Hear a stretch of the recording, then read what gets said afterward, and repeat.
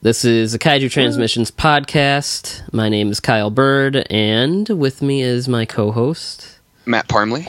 And we are gonna, before we get into our main topic, I think there's a couple news items for us to cover. Tell us about these news items we got here. Well, the main thing is Godzilla vs. Kong was moved to March opening next year of 2020. It was moved from a May release date, which was actually, I believe, Memorial Day weekend, basically to not have to compete with Fast and Furious 11 or whatever number they're on now. Probably a smart move because the Fast and Furious movies print money, and I would imagine that Godzilla would lose that battle if they were to go up against each other. So I'm definitely cool with seeing Godzilla vs. Kong, you know, in 10 months after seeing Godzilla King of the Monsters, as opposed to having to wait the full year. Yeah, I think, I mean, if they're confident that they can, you know, jump up 2 months, then sure, whatever. It's kind of weird to think that that's only like a year away, and we're already going to be having another Godzilla movie. I wonder if that's going to be like, I don't know, because I wonder what that'll do box office wise. But like, are people going to be like, "Oh, we had a Godzilla less than a year ago"? Like, I mean, I know Marvel is like kind of over worrying about stuff like that because they've never had that problem. But I don't know. I mean, I'm sure it'll be fine either way. Yeah, I mean, I would imagine this gives that movie a chance to have some legs, whereas like a lot of people, if it were competing with Fast and the Furious, I feel like that's a lot of overlapping audience probably. Right. So unless you're, I mean, I don't know. For me, I would always go see Godzilla, but I would say there's a lot of my friends who probably feel the opposite. So yeah. The other piece of news is that on April 1st, 2019, the Ultraman anime will be dropping on Netflix. So Bert, have you looked at any of the manga at all for that? No, I watched the trailer for this anime and I could barely, like, my eyes wanted to bleed, basically. Yeah, I felt the same way. I'm not a huge fan of the 3D anime stuff. However, the manga actually has had, I mean, from the people I've talked to, it has a pretty unique approach to the character, and it seems to be doing fairly well. I mean, Viz has been putting it out, I believe. So, doesn't he not grow in it? Yeah, I mean, he's like it's basically like an alternate take on Ultraman. Like the original Ultraman series happens, and this is his son, and instead of him like changing into a gigantic, 50-meter Ultraman, it's like a suit of armor that's basically just human size, which sounds bizarre, but I have read like the first, I don't know if you call it volume or whatever, and it was interesting. Like it's one of those things that I'm assuming we're going to cover it when it comes out in April, so I might pick up and check out before then. And I've, like I said, I've talked to a couple other people about it, and they've all said it's pretty decent. We'll see how it translates into the anime. That's really the biggest thing for me, because I can't speak for you, but for 3D animation, to me, it hurts my eyes a bit. And so, like, even watching the Toho anime, just like the visuals were sometimes hard to focus on, I guess. Yeah. Well, the Toho one, like, at least a lot of the time was kind of, I guess, mimicking the look of like a 2D anime, so it didn't really like it didn't get to me too much. I see what you're saying, but like when I like the trailer, I looked at the trailer for this and I was like, "Oh my god." Like Yeah, it is all 3D all the time, basically, and it's almost like it's basically like watching a PS4 game, just Ultraman and stuff. And also, why is Hayata like fighting Ultraman as an old man of probably 60 or 70 years old in this? What's up with that? I'm watching the trailer again as we're talking, just to this is painful. Yeah, I don't know. I mean, I guess if trusted sources tell me that it's worth checking out, I'll check it out. If not, I'll continue to ignore it like every other new Ultraman thing. I don't know. We'll see. I mean, whatever. If it's good, then, I mean, that's definitely not a bad thing. So speaking of Tsuburaya Productions, we are talking about a obscure kaiju film from the early 70s, which is Daigoro versus Goliath, which I think we're going to get into the kind of murky history. There's like a lot. There's I feel like this movie is so obscure, even in Japan, that there's gaps in the story here as to how it was made. Right? Yeah, that is. And there's basically two conflicting tales of how it even originated. Yeah. So what we know is that for the 10th anniversary of Tsuburaya Productions, they entered into talks with Toho to do a movie to celebrate that anniversary, and it would be part of the Champion Festival and everything. And so 1972 is when the movie was released, so there's two versions of how this happened. There was that Godzilla vs. Redmoon, a movie that didn't get made, was going to be that co-production, and for whatever reason, the Toho's side fell out a little bit, and it was no longer a Godzilla movie, and the 10th anniversary movie was turned into this film. The other version of that is that this movie was going to be made, and then a year later, suits made for this movie would be used for Godzilla vs. Redmoon, which some sources say it was going to come out in 1973, a year later than this movie. So, I don't know. I mean, it's really up to your best guess as to which of those is real.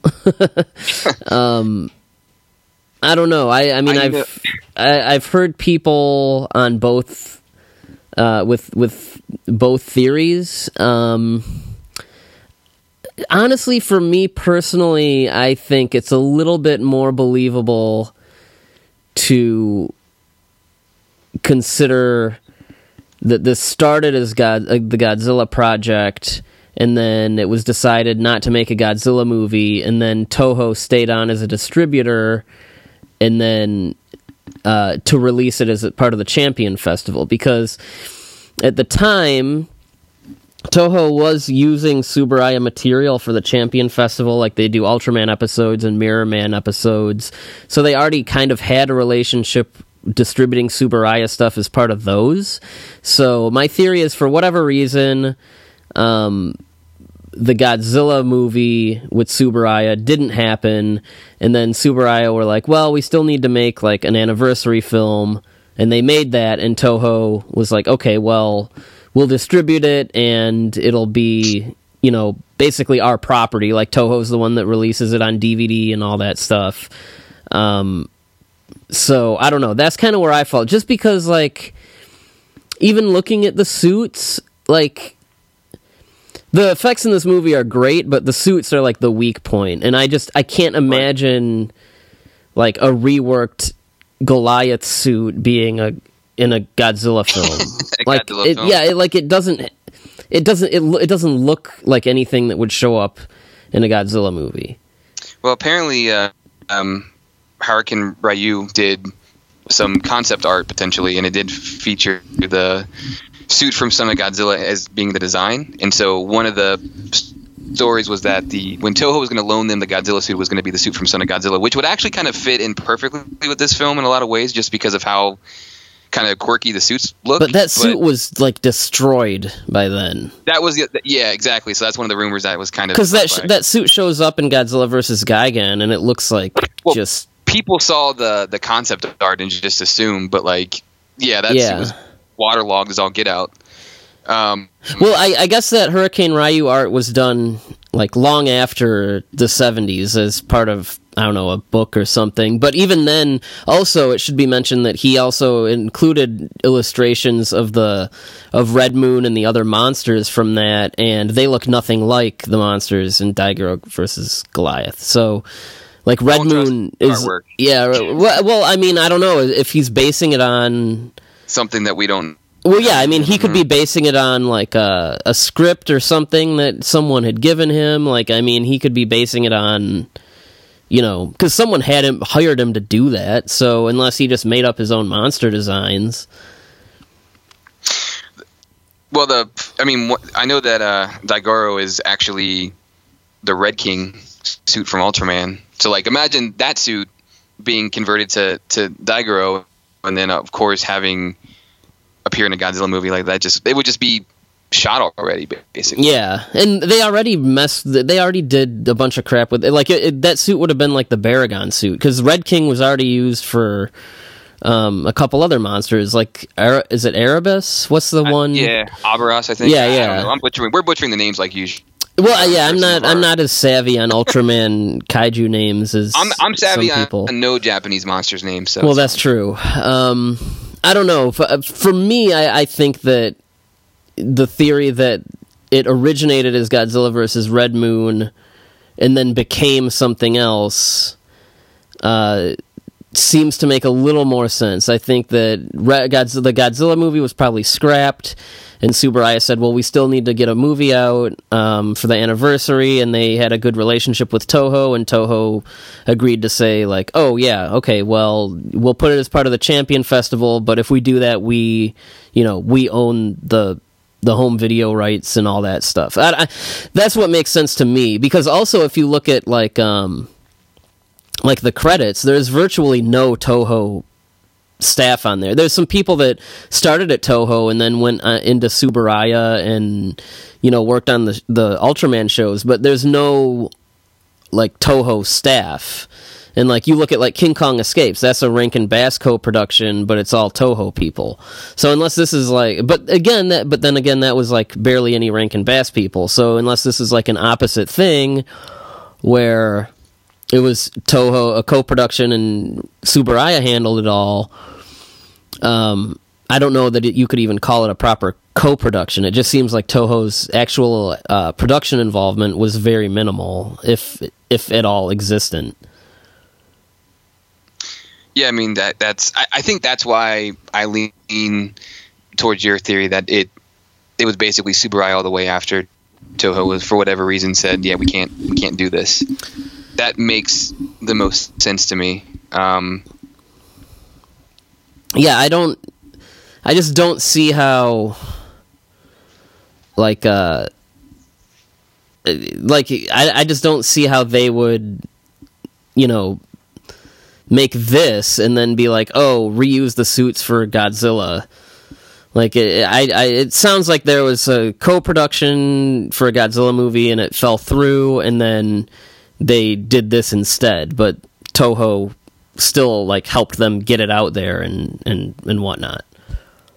One thing you mentioned when you talked about Toho staff, so there are claims actually on, like, I think even the English Wikipedia for this that talks about Teruyoshi Nakano being part of the special effects for the film, but in the credits for the actual movie, our buddy Kevin Darendor talks about it. It only lists Jun Oki and Minaro Nakano, who actually they did go on to be a part of many Tsuburaya shows as well as the Ultra Q movie, but not Toho staff. My guess is IMDb or Wikipedia or whatever. Got the wrong Nakano. Yeah. My guess is they're confusing the two, because I mean, I don't know, stuff like, especially when you're dealing with translated materials. I mean, it's probably not that hard of a mistake to make. But yeah, even on the production end, it's like Hajime Tsuburaya, like Tanaka is nowhere to be found. So yeah, that's why I'm really leaning towards this was probably like a 98% Tsuburaya venture in the end.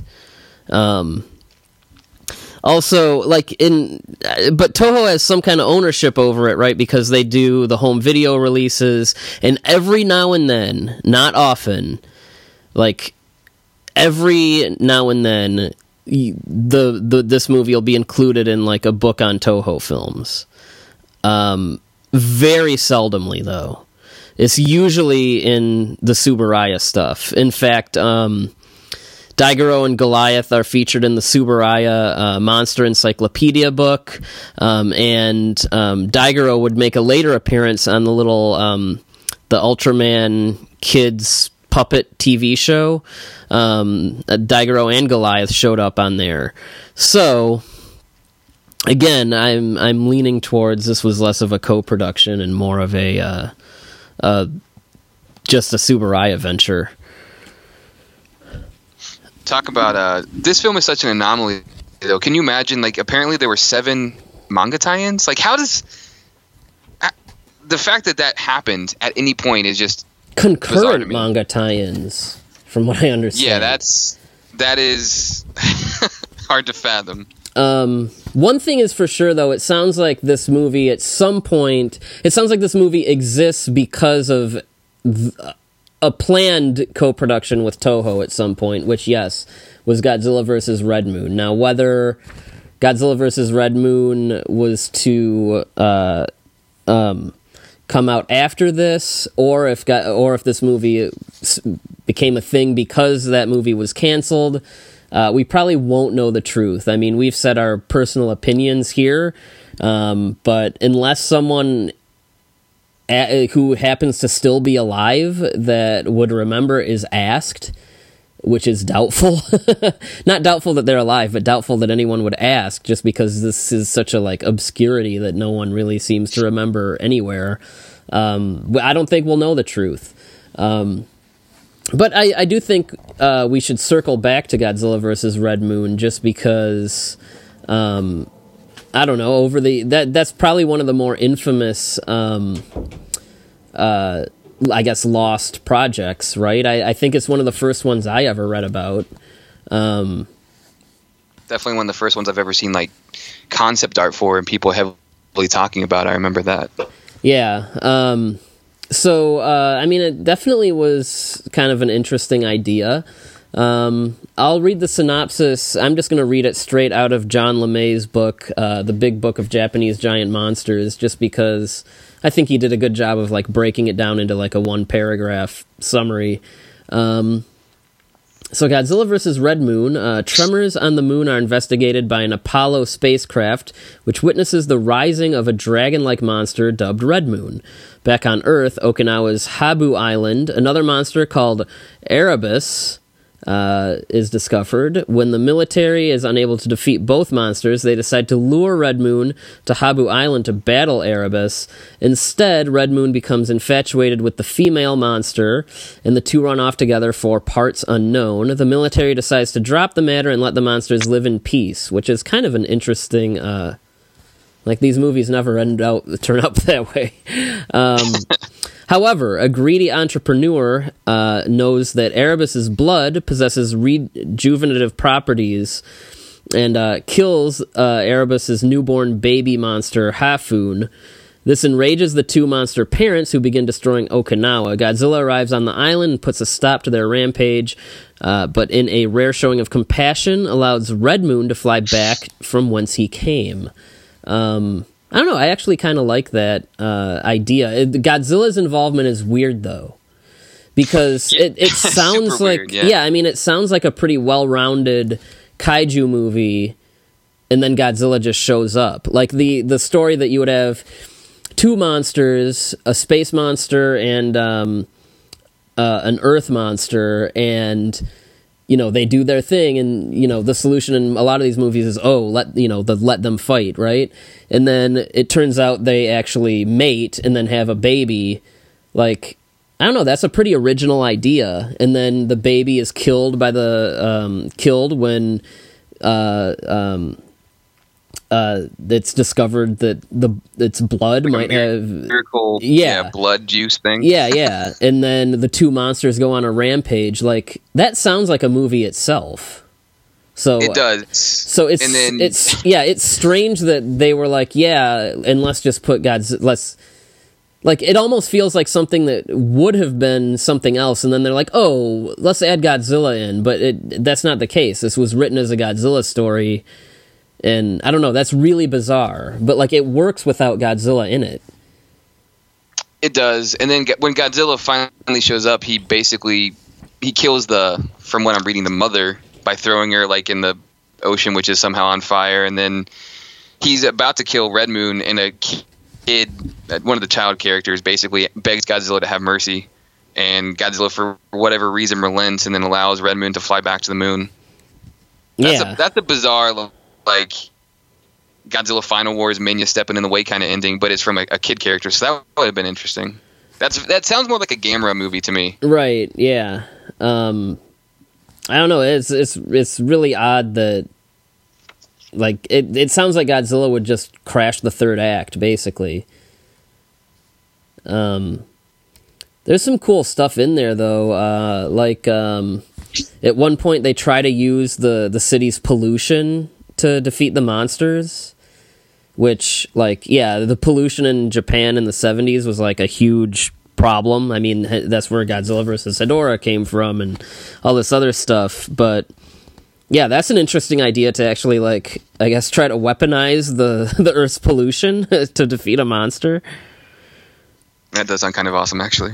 But yeah, and apparently the screenwriter said that the pollution elements were inspired by real events caused by the U.S. Air Base in Okinawa in 1969. So, I don't know, apparently the U.S. Air Base in Okinawa did something bad with pollution at some point. I don't know. It does. I don't have any further specifications around that. That sounds like something. Sounds like something. I mean, would do. That's like kind of what the host started with too. So yeah. But I guess one thing that people, I guess, over the years misconstrued was with the two monsters mating. And I remember reading this somewhere, maybe an old G-fan or something, I have no idea, that there was a mating scene which is non-existent. In the script it just says that the two monsters fall in love and then leave together. And then, next thing you know, they have a baby monster. However, a mating scene would just have made this even weirder. Yeah, I actually remember reading that somewhere as well, and it's like that doesn't seem to fit with Godzilla at all. But this, I mean, obviously that's not what they were intending. They just kind of go off and disappear, and it's implied, which makes more sense. Yeah. Again, I mean, stuff like that's probably easy to mistranslate.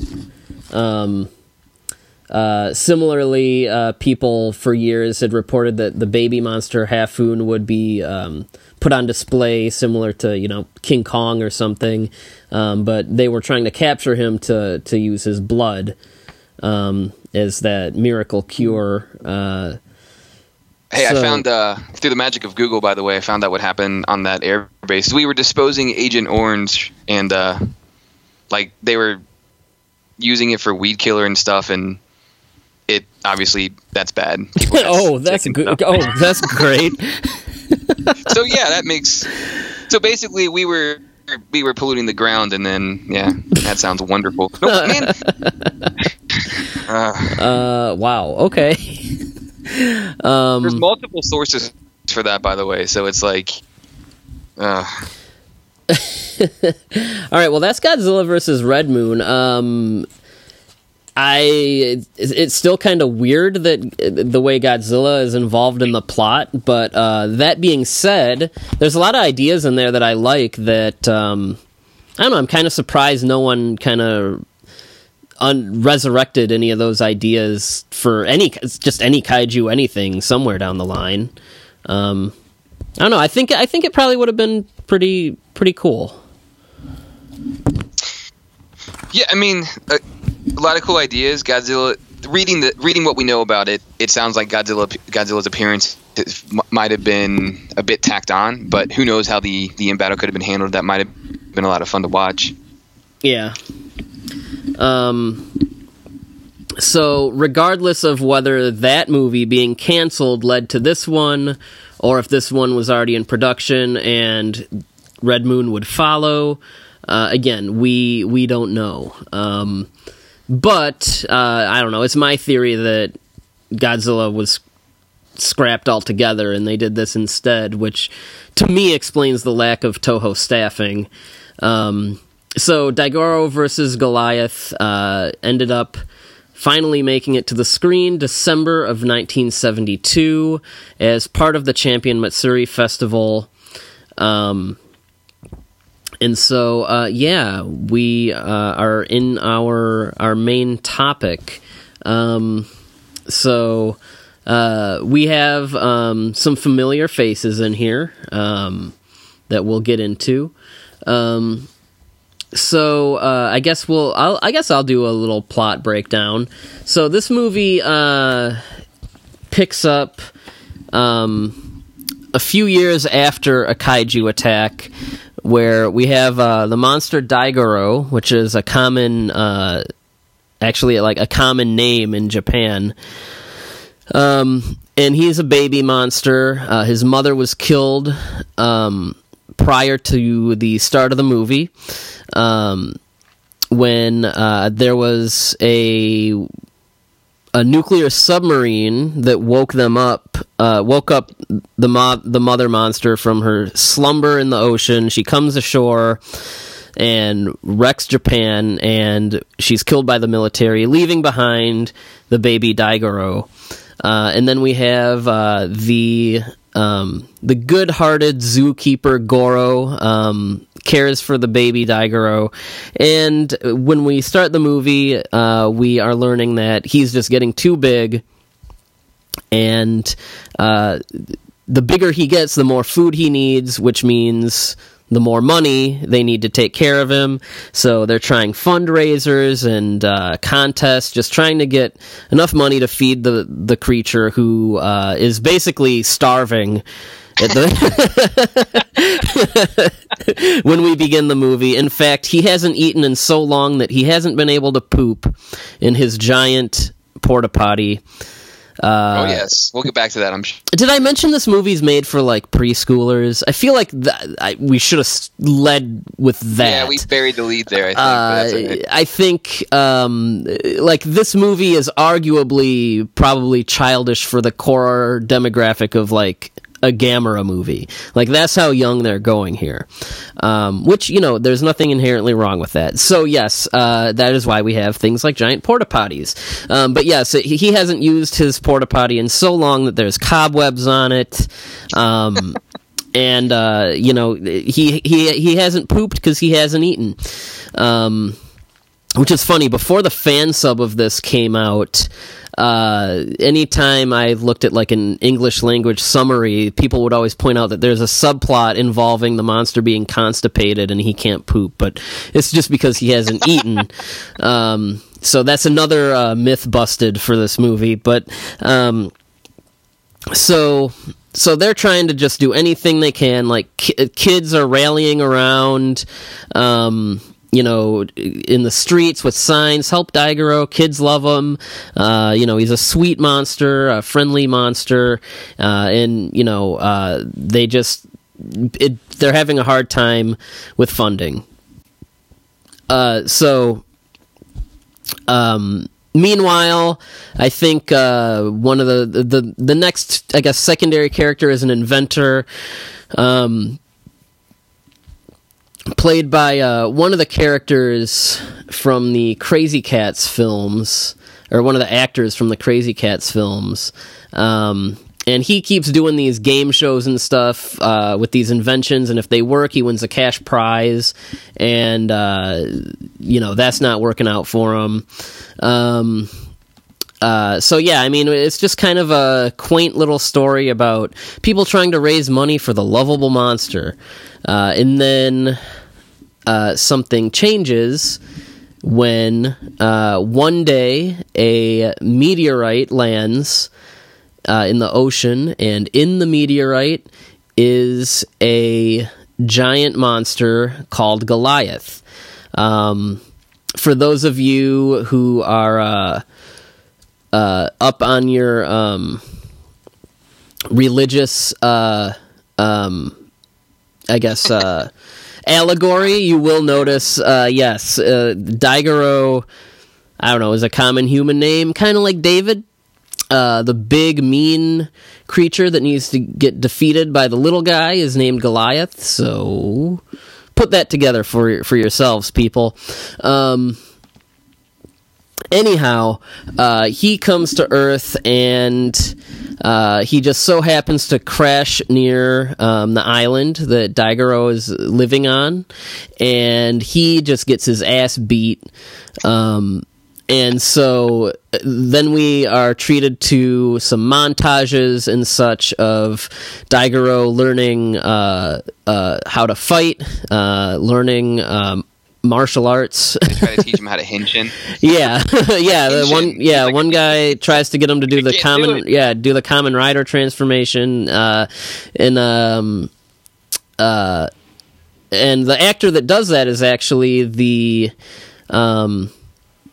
guy from the Science Patrol guy from Ultraman. Yeah, Captain Akiji Kobayashi. He's been in a bunch of not just Ultraman stuff and Kamen Rider stuff. Right, yeah, I guess that's that's the obvious in joke with the Kamen Rider Henshin thing is he's the one that suggests it, and I guess in the original story or in the original Kamen Rider, I think he's the one that invents him. So he's like also did you notice Tomonori Yazaki, who played Ichiro in Godzilla's Revenge? I did actually, yeah. Okay, I wasn't looking for him, but I know he's like a smaller supporting role as one of the kids. Do you recall where he might have been more prominent? I'm trying to think of like I actually split this viewing up over a couple days, so I'm not sure. At this point, I was more preoccupied with, is this monster going to poop or not, to worry about the cameo. Yeah, it's hard not to get invested in that subplot, right? Well, anyway, the kid from Godzilla's Revenge is in there somewhere, and I think those two movies are, and maybe a couple TV episodes are like his only screen credits, and no one knows where he is. Like, people like Brett Hominick and like those guys that are always interviewing these old actors, like they can't find him anywhere. So I don't know if he's listening. Let us know. Come on and one of our 12 listeners is the kid from Godzilla's Revenge. What would the odds be of that? Yeah. Oh, I made a mistake. The zookeeper is not named Goro. My bad. Goro, I think, is the guy from Mortal Kombat. No, sorry. I'm sorry. Anyhow, so they have to teach him how to fight, and then they finally have their second round. Daigoro wins by blasting Goliath's horn, which is like the source of his power, basically. And then they do the thing that they do in Ultraman with the Seamons or Seabos, or however you want to pronounce it, where they tie him to a rocket and just launch him into space to suffocate and die in space. And that's our movie. Along the way, there's a lot of just, this is a movie for toddlers, basically. There's a lot of like goofy subplots that are just there to kind of make the kids laugh, that don't have much to do with anything. Like one thing that's not very modern is one of the characters who has a passion for Daigoro is the fat drunk guy,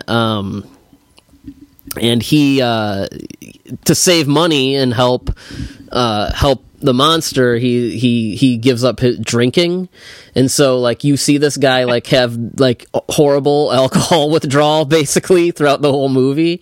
Yeah. And like at one point he's like hallucinating and having dreams of like women coming out of billboards and like handing him drinks and stuff. I mean, it's all like stupid humor that I don't know, I find kind of charming in this movie. I don't know. And then of course at the end when Daigoro is finally gets some food, and people are on his side, and making sure he has everything he needs. He is finally able to poop, and the alcoholic character resumes his addiction. Yeah, that came full circle. I was not not just. It's not just that he like falls back into alcoholism. It's that it's actually celebrated. His wife is pouring him like the biggest mug of beer at the end of the film. Yeah, also, no, he relapses hardcore, and everyone's like really happy about it. With his wife's full support, who, by the way, is trying to have him. She's praying that he dies. So like during this movie, this guy hits on his friends. What he learned, that he hits on Saito. By the way, Saito is the guy that you were calling Goro. Okay. Yeah, he hits on his like niece, and this guy's married, and so the drunk guy hits on this dude's niece at the beginning of the film, and then he and his wife are very disgruntled throughout.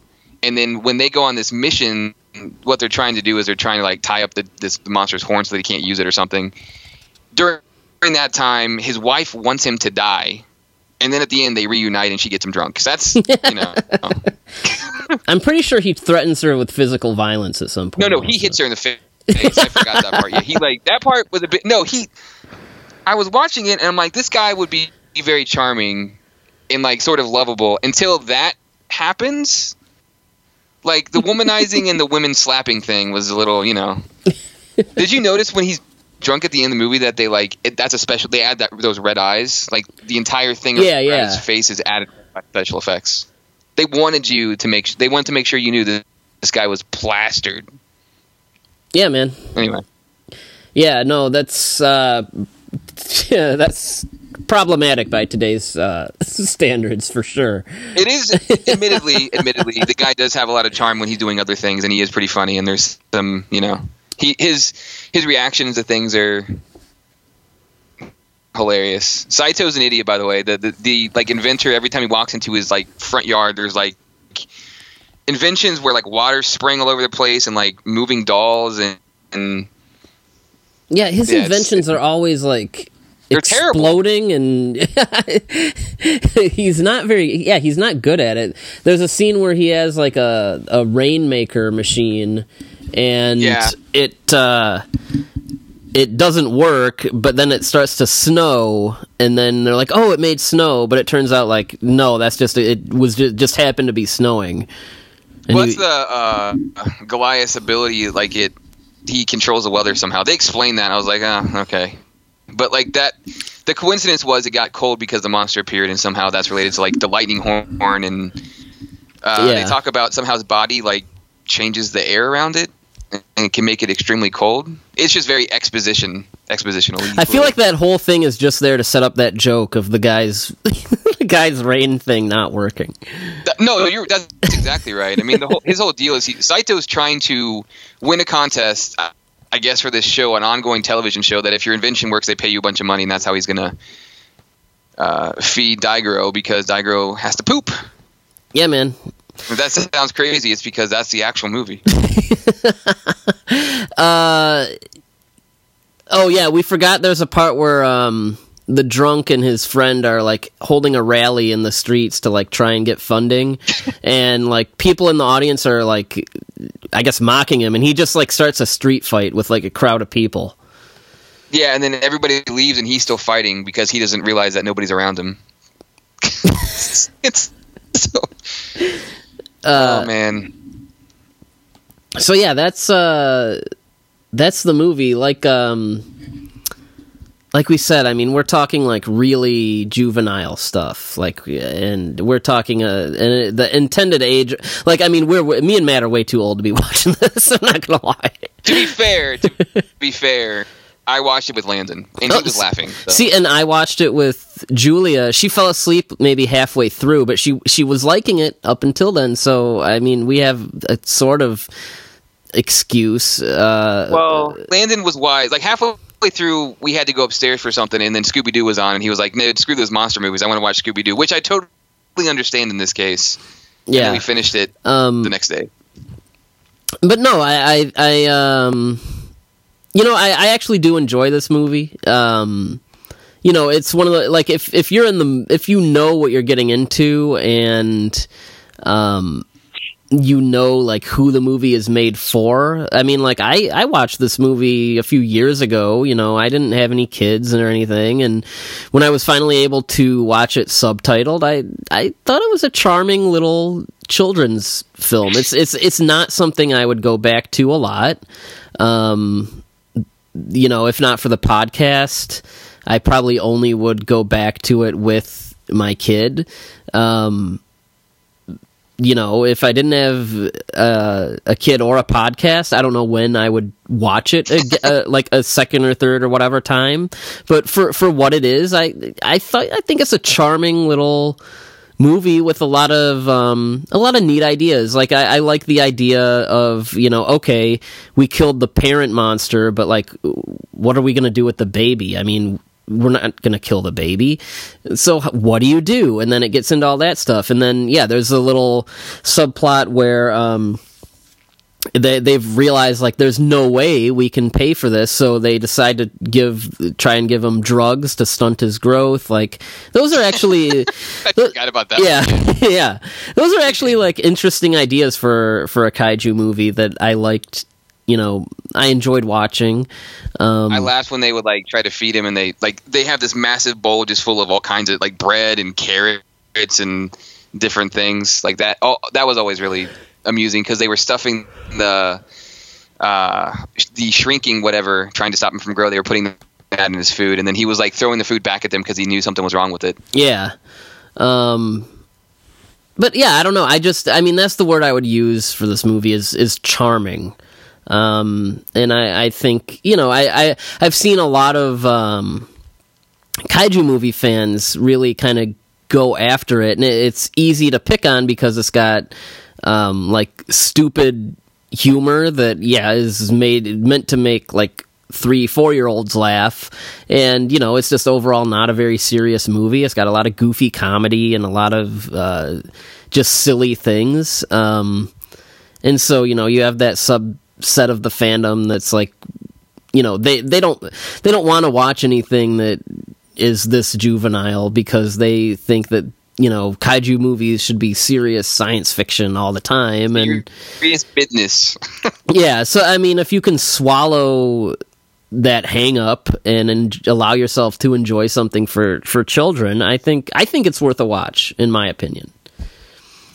Yeah, it's definitely in the vein of some of the more silly Gamera films, and the things that really work for it. Some of the human characters, they have their quirks, and it's sort of charming. I really like the bit where Daigoro is like, the monster is very animated throughout the entire film, and he's always kind of doing very silly things, and he reminds you basically of a dog, or like just your pet or whatever. And when they're trying to teach him how to fight, and there's a lot of funny and charming things about the movie. Is it a great movie? I don't think so, but there's some cool things to enjoy about it if you're going to sit down and watch it for 80 minutes or whatever it is. Yeah, it's...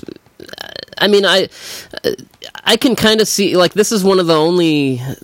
Well, I guess by now, 2019 standards, this is the only Showa-era kaiju movie that hasn't been released stateside, and I mean... It like, Japanese kids movies are all really weird, and I don't know how you would market this to a Western audience, honestly. So I can kind of see. I mean, I don't know. Now I think someone like a Media Blasters or someone could have probably picked it up and been fine. But I mean, I can see why maybe this didn't get a release here, back in the 70s, 80s, or 90s. Now, though, I mean, if someone can get the rights, I don't know, someone like discotheque or something, I mean, could probably do okay with it. Yeah, there's definitely a small niche market for it. If you want to watch it for yourself, it is fully subtitled on YouTube right now, so it's pretty easy to find. Yeah, and it wasn't fan subbed until a couple years ago, and even now it's one of the more obscure kaiju movies, I think. But I do think, I'm not saying it's a masterpiece or it's this amazing feat of filmmaking or anything, but I do think that I do think people should check it out. I think I think it's not as seen as it deserves to be. I'll say that much, especially if you have kids. Byrd, did you like the epilogue? Saito's niece gets married, which comes out of nowhere as far as I can remember, and she there's some talk when I think one of the first scene she's in, I think, they mentioned that she's trying to find a partner for an arranged marriage, and then I think she introduces the guy, and then one of his inventions explodes or something, and then you don't hear anything about that until the end again, but. Yeah, she walks back in his house and the sprinklers are going off and all of his inventions are flying and stuff, and then she runs away. And then cut to Daigoro and he's sitting down taking a dump. Yeah, and that's literally how the movie ends. Yeah, he's well fed now. He's digesting his food and all is right with the world again. I do think I mentioned the suits. I don't know. Daigoro's okay. Goliath though is not a good suit. It's got that thing that a lot of the Ultraman monsters have, where it's they're so cheaply made that they just are these baggy bags basically with people in them, and so there's just all the suits folding everywhere, and he's got these really long arms, and he just lacks detail overall. Not a bad design, but I don't think the suit is very good. I do think that Daigoro's mom is not only the best, cool probably is not only the best looking monster, but also the best looking scene. It's a full on kaiju rampage in the city, with really good miniatures. Overall, the miniatures, sets, and stuff are really good in this movie, and even some of the effects, some the composite and rear projection effects and stuff like that are really good. So from an effects point of view, the production values are actually pretty impressive. It's just the monster suits themselves are lacking a little bit. I don't have much to add to that, except I think for how used the Daigoro suit, we talked about it being the Red King suit, changed into multiple monsters. For how beat up that suit should have been, the fact that it's kind of so frumpy and the way that the suit actor behaves with it kind of works in its favor. It's always playing with its big belly and stuff, and there's some definite charm to that. But as you mentioned, the other monster, the arms are basically these stiff logs, and he just swings them around back and forth when he's throwing punches. So there's some. The fights too. I mean, the fight choreography isn't. It's not there really. You remember how he talked about Gamera, and every time Gamera flies, it just flies in and lands, and it's very clumsy. That's this entire fight. Everything feels very clumsy and slowed down. I was reminded a lot of the Showa Gamera stuff also when they were fighting, because it's just they're just really kind of slow, and the fighting really, it looks improvised. It doesn't look like they had a Nakajima or anyone to actually choreograph anything. It's just really stiff. It was very Gamera in that way. So I think that's where I think the fight choreography and I guess just the suits themselves are where the tokusatsu stuff I think is lacking. Everything else is great though. I mean, the effects are good, miniatures are good. I mean, all that stuff is good, but yeah, the suits and the fight itself are not up to par, really. Yeah, it's very true.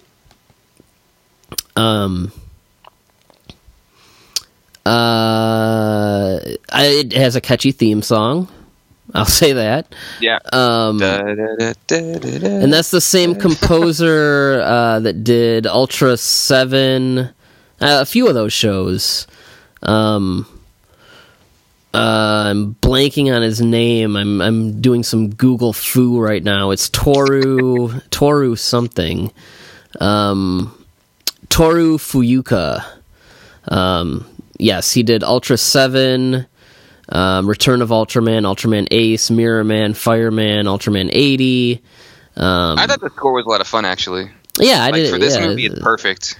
Yeah, it's very fitting. Landon was humming it as he was like going up the stairs after the movie. So like, obviously, if it worked for him, it's. I've been humming it like all week. Yeah, I've been singing this song. Walking around, the office I work in, singing the song. Like, what's going on with this guy? Yeah, no, it's enjoyable. But yeah, I mean, I think it works well for the intended audience. Oh yeah, there's also an Ultraman in-joke when the guy is like stuck in his mechanical, like the inventor has like these mechanical arms that like don't work, and he gets stuck there, and someone opens the door and he's like stuck, and he's like, "I'm Ultraman." Anyway, yeah, I mean, I think it's one of the stranger kaiju movies out there, but I don't know. I think it's fun. Are you ready to go ahead and do star ratings? Yeah, man. What kind of? I think I have a good one, but I think you have it. You probably were thinking the same one. Is it how many Daigoro giant dumps do I give it out of 5? How many Daigoro dumps out of 5? That's basically where I was. For the intended audience, I think this is actually really well done. I actually think it's better made than some of the other kids' kaiju movies from that era. Like, I mean, at least half of the Showa Gamera movies, probably. I would say I would prefer this to. I just find it a quaint and charming little kids movie. That being said, I mean, for my tastes, it's not something that I'm going to go back to a lot. So, I mean, really kind of evening everything out. What is it as a film? What does it do good? What does it not do good? And does it work for who it's intended for, and does it work for me? Averaging all those factors out, I'm going to give it a very healthy 3 out of 5. Yeah, I mean that's about where I'm at. I think there are some flaws, and obviously the production values aren't always as high as I would like them to be. I think, does it work for the audience though? Absolutely. Does it work for me? If I had grown up as a kid and like this was a movie I had already seen, I would probably rate it a bit higher. So I'm actually at a 2.5. Mm-hmm. But like my son, like he might be at a 4. So yeah, and I mean that's who should be watching this, not us. So yeah, no, I mean I like this movie. It's just not one that I am really inclined to go back to a lot. When it was, because I'd seen it in Japanese before it got its fan sub, and that seems like a mistake to me. Oh, it was absolutely a mistake, because when the subtitles came out, I was like, okay, I'll watch this and see what it's all about, and like I was expecting it to be like unbearable. Like I was expecting like another, like what's an awful kids kaiju movie, like Mothra 2 or Gamera versus Zigra. Like I was expecting something like that, where it would be like, okay, watching this is going to be a chore, and I'm just going to do it to say I've seen it. But I was very quickly swept up in just how, I'm going to use that word again, how damn charming the movie won me over.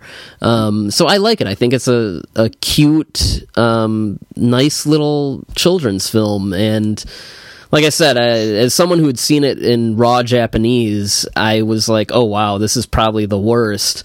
And then when I saw it subtitled, I was pleasantly surprised at how good I found it. So I'm still gonna say, you know, it's it's underseen and underrated. As long as you know what you're getting into going in, I mean, give it a shot. I mean, it's on YouTube. Give it a shot. It doesn't deserve to be as obscure as it is. I'll say that much.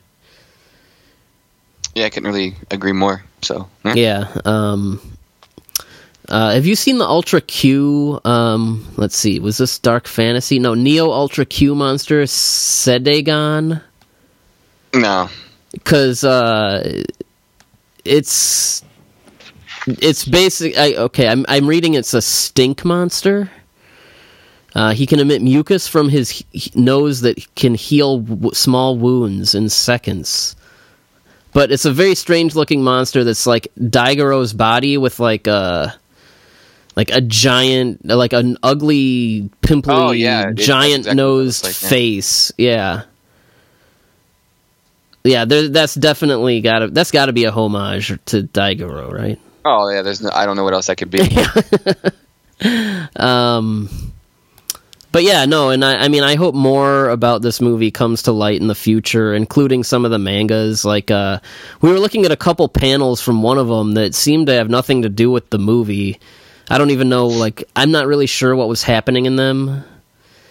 But, yeah, I don't know. It looked like just like a weird comic strip with Daigoro in it. Yeah, like the monster and the humans looked like the same size. Yeah, it was weird. I don't know. So I don't know. Maybe more of that material will surface. I know in the 70s, and I think they did Bullmark figures, and I know a few companies have done some figures since then of the monsters in this. But I don't know. It's a good time, and especially if you have kids, check it out.